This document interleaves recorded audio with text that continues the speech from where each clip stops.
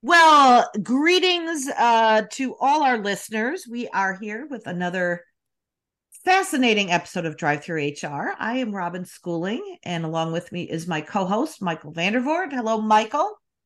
Hello, Robin. How are you today?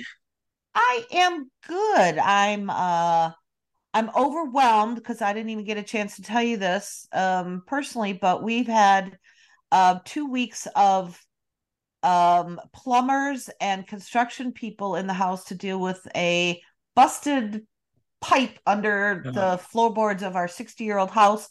So we've been ripping out floors and demoing walls ourselves, and allowed folks to come in and jackhammer the foundation. And so I'm living in a construction zone of cement and dust and and your half dogs, walls.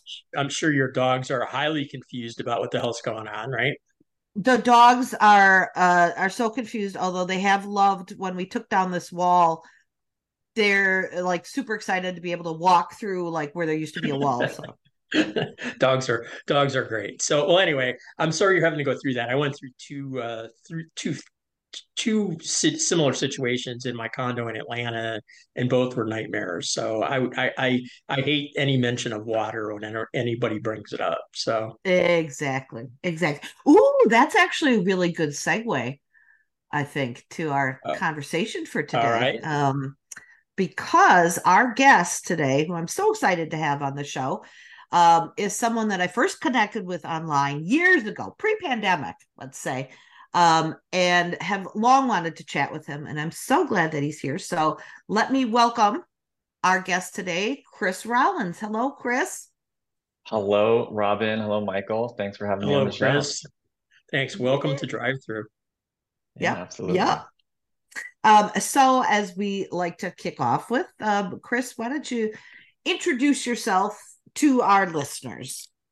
Absolutely. I'll keep it brief, but I am a keynote speaker. I am a community builder, and as I'll talk more about, creator of the Ripple Effect Leader, which I'm excited to share more about with you today. And I'm also a former HR exec, so I spent quite a bit of time running an HR team for a company I was at when I was back in New York City, and actually just left that job right before COVID. And so I was watching everything happen sort of from the outside, and bringing uh, a lot of empathy to those that were having to deal with all of that at Yes, the time. yes. I will never, the collective HR world will never forget that time and the badges that were earned, I think, from everything everybody went through. It was quite something for the profession. Well said. Um, so, good, succinct intro. But as we launch into our conversation today, um, I think what's going to really set the stage well for us is to have you tell us your story. For want of a better word, tell us your story, how you've arrived where you are today, and kind of how things have evolved for you. Yeah, thanks for the invitation. And I'll take you back really to the beginning when I was just 6 years old, and my dad bought me my first set of golf clubs. And at Hmm. 8, I was, just obsessed. I'd be watching Phil Mickelson, Tiger Woods on TV while chipping right there in my living room. When I was a junior in high school, I actually went to a boarding school just for golfers. Oh Yes, my. that does exist. And it was a big decision because I left my friends, my family. I broke up with my girlfriend Lindsay at the time, but it all paid off, and I got a scholarship to play Division 1 at Davidson College. And so when I'm moving in freshman year, I meet this guy across the hall. His name is Chase, and Chase and I become best friends, hanging out together all the time. And one afternoon, we're in my room talking, and I just notice I fade out the words that he's saying, and now I'm just watching his lips move. And I'm thinking, huh, he's kind of cute. And later that night, we're pre-gaming on the hall with the guys like we always do. And Chase and I exchange some glances. I even pretend to point at something across the room just to graze his hand, and it's like a jolt of electricity runs through me. The next morning, I wake up and there's Chase in my bed. And I know what happened last night, but I know I am not gay. 2 weeks later, I wake up and there's Chase in my bed again. That night, I look myself straight in my eyes in the bathroom mirror and I say, "What the heck is wrong with you?" Hmm. But that summer, when I kissed Chase for the first time, I know. So we go Mm-hmm. back to school that fall and we are keeping things on the down low. Mm-hmm. Meanwhile, my dad has been calling and calling, and I'm just ignoring him because he only ever wants to talk about three things: golf, grades, and girls. And I Mm. don't know how I'm going to tell him about Chase, but I know I got to tell him. So 3 weeks later, we're having dinner after this golf tournament in Georgia, and he's about to sign the dinner check. I finally say, "Dad, I'm gay and I'm happy. His Mm. name is Chase." Mm. My dad drops the pen he's using to sign the check, and then he looks at me and he says, "I am so proud of you. Mm. That's awesome." Mm. And later that night, I think to myself, that went really well.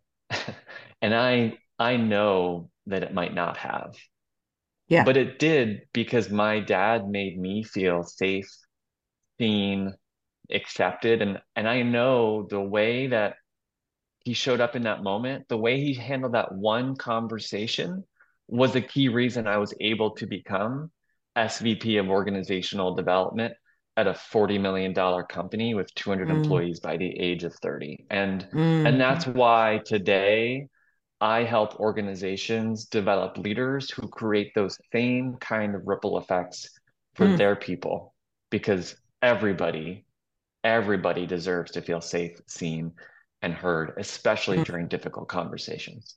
Mm-hmm. Mm. Yeah.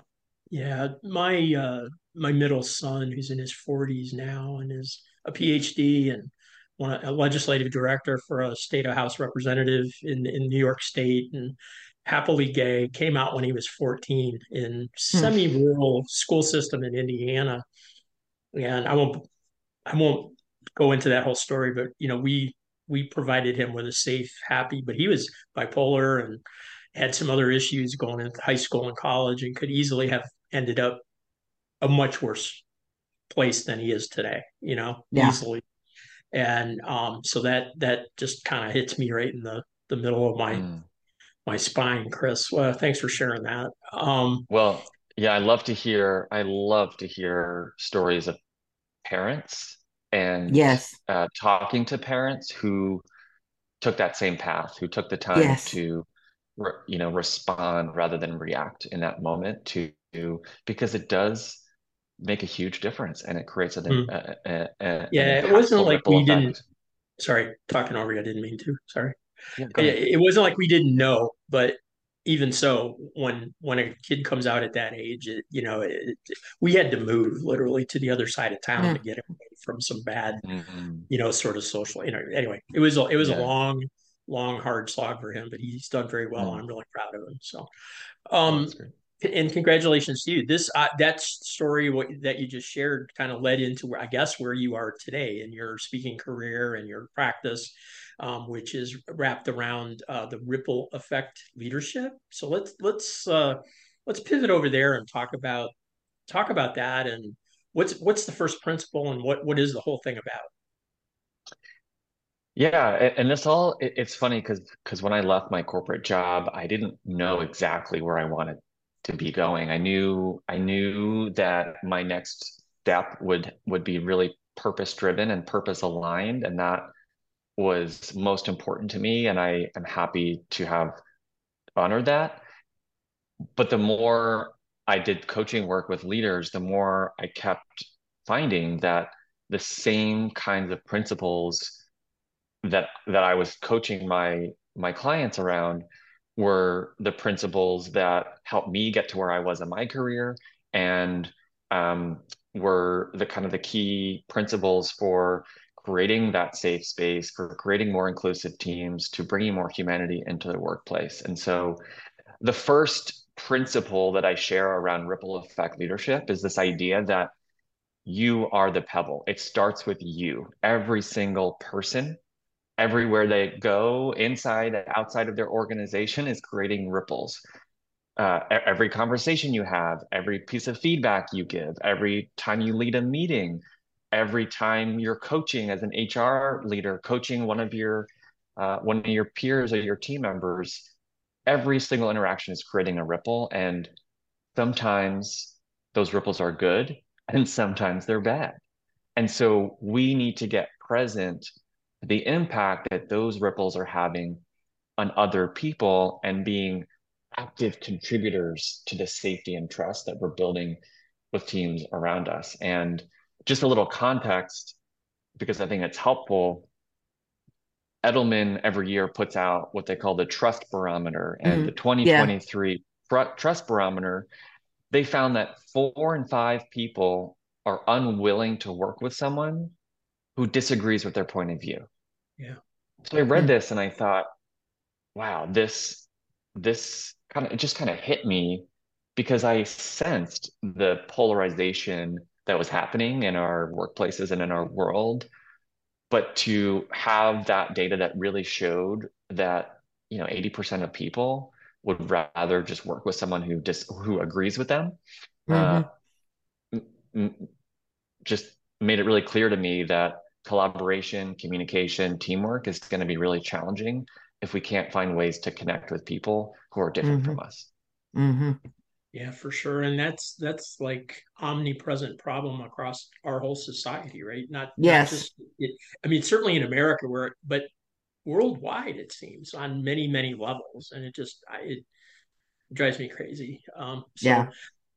just a kind of a follow-up question on that, which is driving towards the point you just made.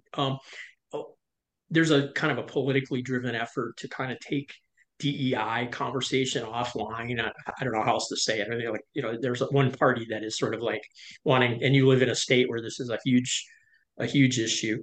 Um, how did and the idea of the pebble and the imagery that you use, do you consider your work DEI work, or is it more leadership work, or is it a blend? And how do you kind of overcome those concerns?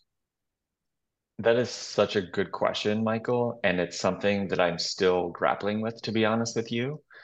Um, I really feel like my work is at the intersection of DEI and leadership. And at the end of the day, I think DEI is all about leadership. It's all about how we're showing up for the people that are directly in front of us. And so I would say it's more in the leadership world, but the impact of the work that I'm doing is directly tied to outcomes that organizations would probably put more in the DEI bucket Hmm. if they were to name Hmm. that. Yeah, for But those I'm of you, like, certainly, go ahead. yeah, Sorry. I don't consider myself, you know, a DEI expert. I wouldn't, be hired to come into a company and to analyze all their systems and processes to become a more um, equitable program. My specialty is working with people and helping change the way people think and act and feel, so that they can create more inclusive, high trust, What I was human-centered teams. gonna say is, for those that, since we record on Zoom, we can see each other, but the listeners won't. Robin and I are bobbing our heads like bobblehead dolls as we Yes. speak. So we totally relate and agree. But anyway, so thanks, Chris, for the follow up. Robin, go ahead. Yeah. I know I'm like a little puppet on a string here, nodding along with every word coming out of Chris's mouth. Um, and and to Michael's point as well, I just what's always captivated me as you built, ripple effect and kind of ripple effect leadership is that imagery of it. Because I can just I see it, right? It's just very visual to Mm, me as you talk about it. So I know the kind of the second key principle is polishing the pebble. mm. So you are the pebble, I'm the pebble, we're all pebbles. Um, and the second concept is polishing that. What do you mean by that? What does polishing the pebble imply? Y- Yeah, absolutely. And so once we've accepted responsibility that everybody's the pebble, and this is an important point because when I talk about leadership, I I'm not talking about title, I'm not talking about position, I'm not talking about salary. I'm talking Mm-hmm. about how you act, how you behave, how you show up in a one-on-one conversation. So everybody, in my opinion, has the opportunity to lead from wherever they are. And so Mm-hmm. once you acknowledge that, and I think it really helps empower people, especially maybe earlier in their careers or lower in the ranking of titles within an organization. Mm-hmm. This is about how you show up. And so I've identified five key skills that I think help help you become what I describe as a ripple effect leader. And so those five skills are vulnerability, kindness, empathy, curiosity, and humility. And in the past 3 years alone, not to mention the many, many years of managing teams and working as an HR exec, the thousands of coaching hours that I've had, I think any interpersonal problem, any challenge, any situation where someone needs support to break through on an issue or an opportunity, if you just look at that challenge through the lens of these five skills, you'll Mm-hmm. have the answer of how to move forward. And so to Mm-hmm. me, it's a really powerful filter to say, how can I show up in this moment with a little bit more vulnerability, a little bit more kindness, a little bit more empathy, a little bit more curiosity, and a little bit more Mm-hmm. humility. And Mm-hmm. and I think it's important to acknowledge that none of us, you don't just you don't just achieve ripple effect leadership status and that's it. These are skills that you're practicing over and over and over Mm-hmm. again. Just like anything that you would polish, you have to keep polishing things to make sure, that you're showing up in a way that's going to have the impact that you Yeah. intend to. So Yeah. really, it's a commitment that I invite people into to keep practicing these skills over and over again. And that's certainly, that's the hard self work, right? Is practicing those skills and understanding what it means to demonstrate vulnerability, for example. So practicing it for myself is one thing, but it's a secondary piece of that is modeling that behavior. And so, especially thinking in a workplace setting, um, how does how does someone model that behavior? How do they model empathy or vulnerability or curiosity? Uh, Mhm. what have you seen people do? Well, what's important to me about my work is that I'm also modeling this for other people. So Mm-hmm. I don't want to go into an organization or onto a stage at a conference and just talk about platitudes and talk about theories about leadership Yeah. because that's not gonna do anything. Um, a good friend of mine, Andrea Butcher, who she's also a coach and a consultant, and she hates the word leadership training because you can't train someone Yeah. from the outside. It's an inside job, and I love that. And so for me, when I show up to an organization, the first thing I do is I share my story. And my story, regardless of the audience, tends to make people like a little uncomfortable. And I like that. And I encourage that. And without fail, when I share my story and then get people into an activity where they're connecting with each other, they've seen someone be vulnerable. And Yep. so they're more primed to be vulnerable themselves. And Yeah. there is no forced vulnerability. There's no, you have to do X, Y, Z, you have to share these things. But when you start showing up in that way, it creates an environment where people want to do the same. Yeah. And so a prompt that I borrowed from the amazing people at Culture Amp and the Culture First community that I love is Hmm. if you really knew me, you would know that blank, and you fill in the blank. Hmm. And it's such an amazing invitation that gets a lot deeper into knowing somebody. Yes. And so my clients have, they now use that. They use that in meetings. They use that when they're starting getting together with new people. And so that's an example of how to just Yeah. lead with some of those skills. Yeah.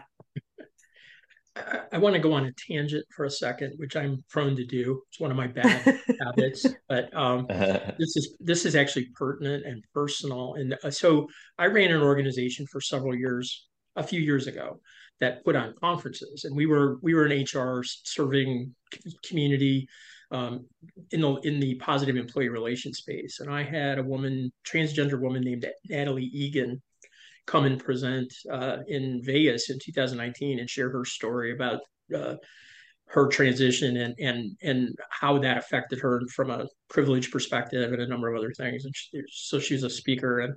And fast forward to like last week, somebody that I work with here, where I work at a company that I work at now, attended that session and came to me and said, "Do you Hmm. remember that lady that spoke to us about privilege? I wanted to see about reaching out to her." And I was struck by that because I mean, coincidentally, it's in my own my own employer, but the fact that like something that we set up as a learning opportunity 4 years ago, going on 5 years Right. ago, rippled back, kind Mm, and I just love the idea that you can plant these seeds and maybe they don't take in the day. And I sort of see that a similar thing, Chris, in what kind of the efforts that you're talking about with the way people work, and it leads into the segue to the question that we were going to Hmm. ask, which is your final, I guess your final principle, or maybe not final, but another big principle, jumping in the pond. Let's talk about that. mm, It's kind of like absorbing lessons creates mhm. change, maybe not immediately, but that's kind of the thing I'm seeing in this. But what do you think? Well, to me, it's this invitation to do something, to take action, even when it's scary, right? And even when Yeah. it's uncomfortable. And recently I presented to a group of auto repair shop franchise owners Hmm. in the Florida in the Tampa Bay region. And this is not my typical audience. I'm typically Mhm. working with big corporates. And the person who brought me in was really intentional about bringing me in because she said, we've had problems in the past, especially during election years, with people, putting out signs and being very, inflammatory in certain ways. And so she said, I think your story and your presence will help kind of open up thinking a little bit. Hmm. And to be honest, I was a little nervous heading into a group like this to share my story. But the more I've done this, the more I've learned that it's really hard to hate someone who's putting themselves fully out there, Yeah. Yeah. and it's hard to hate vulnerability. And so the conversations that prompted were so inspiring, and the messages that people were taking away from my talk was just so beautiful, and people coming up to me afterwards and just thanking me for sharing.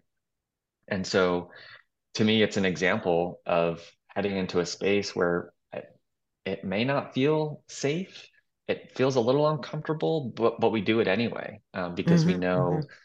we know it's the right thing to do and it'll have an Hmm. impact. So I like to call, we there's a lot of research around psychological safety and building trust.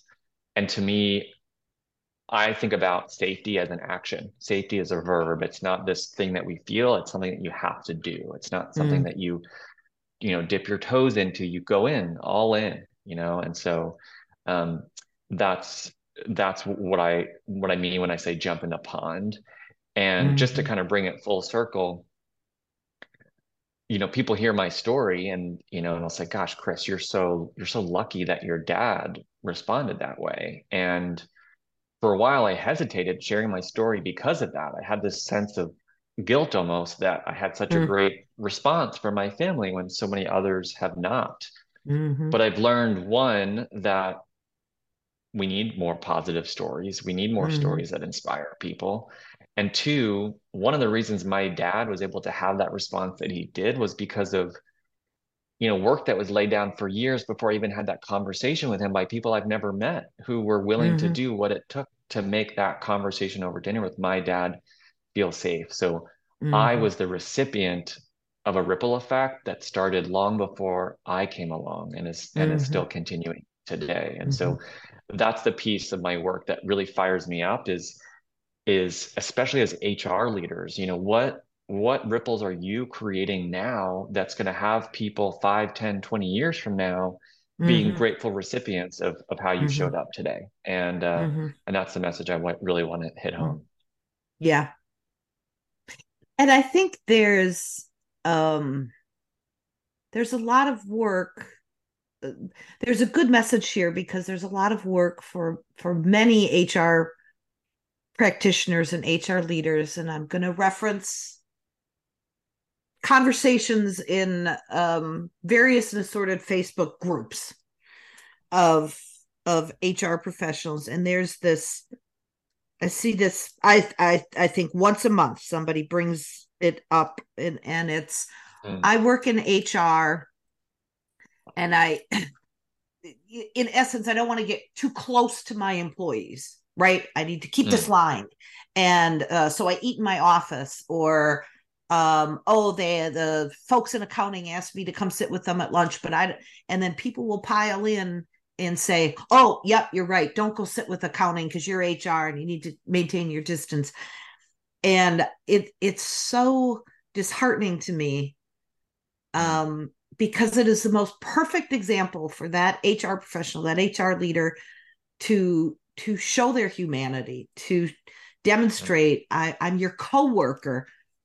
I just happen to mm. work in HR. I've got those responsibilities. You're got accounting responsibilities, whatever it may be, and it hurts me. It wounds me, as a human being and as an HR professional, that we have folks putting up that that self-imposed barrier, and not seeing the importance of connecting with others, and learning from others, but also sharing their own stories, really, because it's the ability for Sally in HR to sit down and say to an employee, I get what you're going through.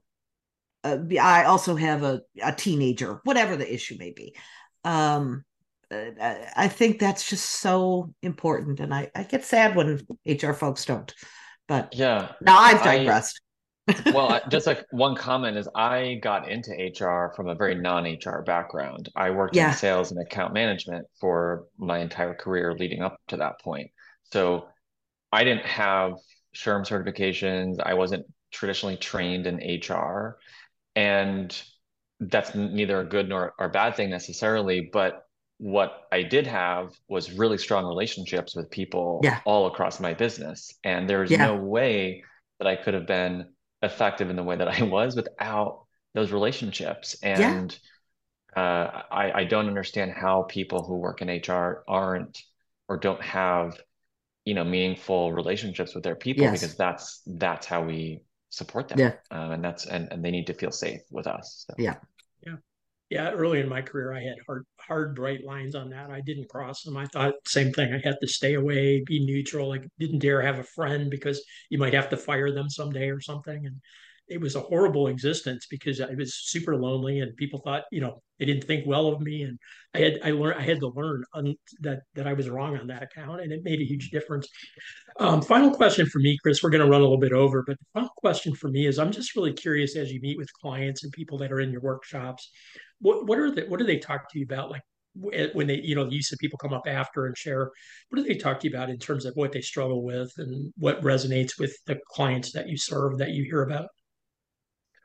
Well, I think on what resonates, I think like you said earlier, Robin, the imagery really connects with people, Mm-hmm. and it's Mm-hmm. powerful, and it lasts. And so I'm really thankful for that, that people leave feeling inspired to make a difference and feeling like they can be a catalyst for change no matter where they are in the organization. Mm-hmm. Um, but probably one of the most common questions I get is, what do I do if I'm working for a leader who, doesn't embrace these types of skills, who doesn't create a safe space for Mm-hmm. me, or who doesn't model vulnerability? And it's a big challenge. And that's why I think it's so important to have these conversations on a broader scale so that people, inside an organization have shared language.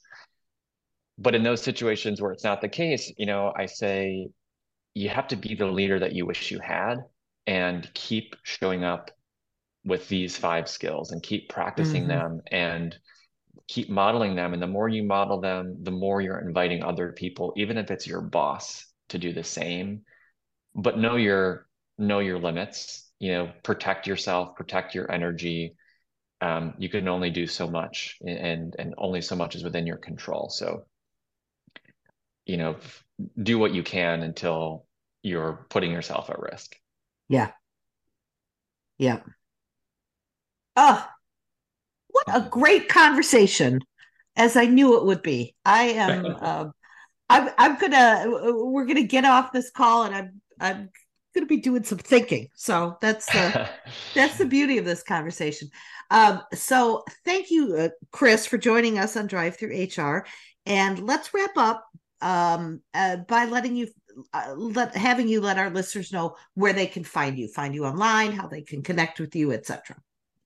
Well, please do connect with me on LinkedIn, Chris Rollins on LinkedIn, and you can find a lot more about me on my website, which is chrisrollins.me, chrisrollins.me. And I'm so grateful to have this conversation with you. It flew by. I could chat with you both all day, and so thanks again for the chance to connect after so many years of knowing each other online. I Absolutely. It's know. great to have you as a guest. Thanks so much. Yep. Thank you both. Thank you, Chris. Thank you, Michael. And thanks to our listeners for joining us on Drive Through HR. Bye, everybody. Bye.